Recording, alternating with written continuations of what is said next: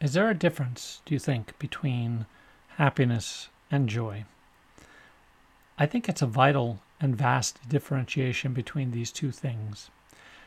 Much like we talk about the notion of us making a choice in life to look to God or to look away from God, when we look away from God, all we can find is happiness. And not a happiness that is lasting, not a happiness that is joyous. It is a happiness that is temporary.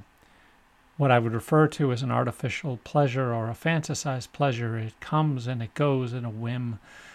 The breeze just blows and it's gone. But joy is different.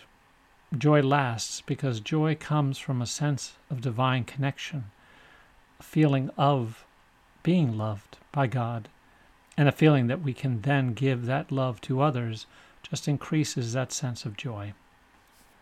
Be well.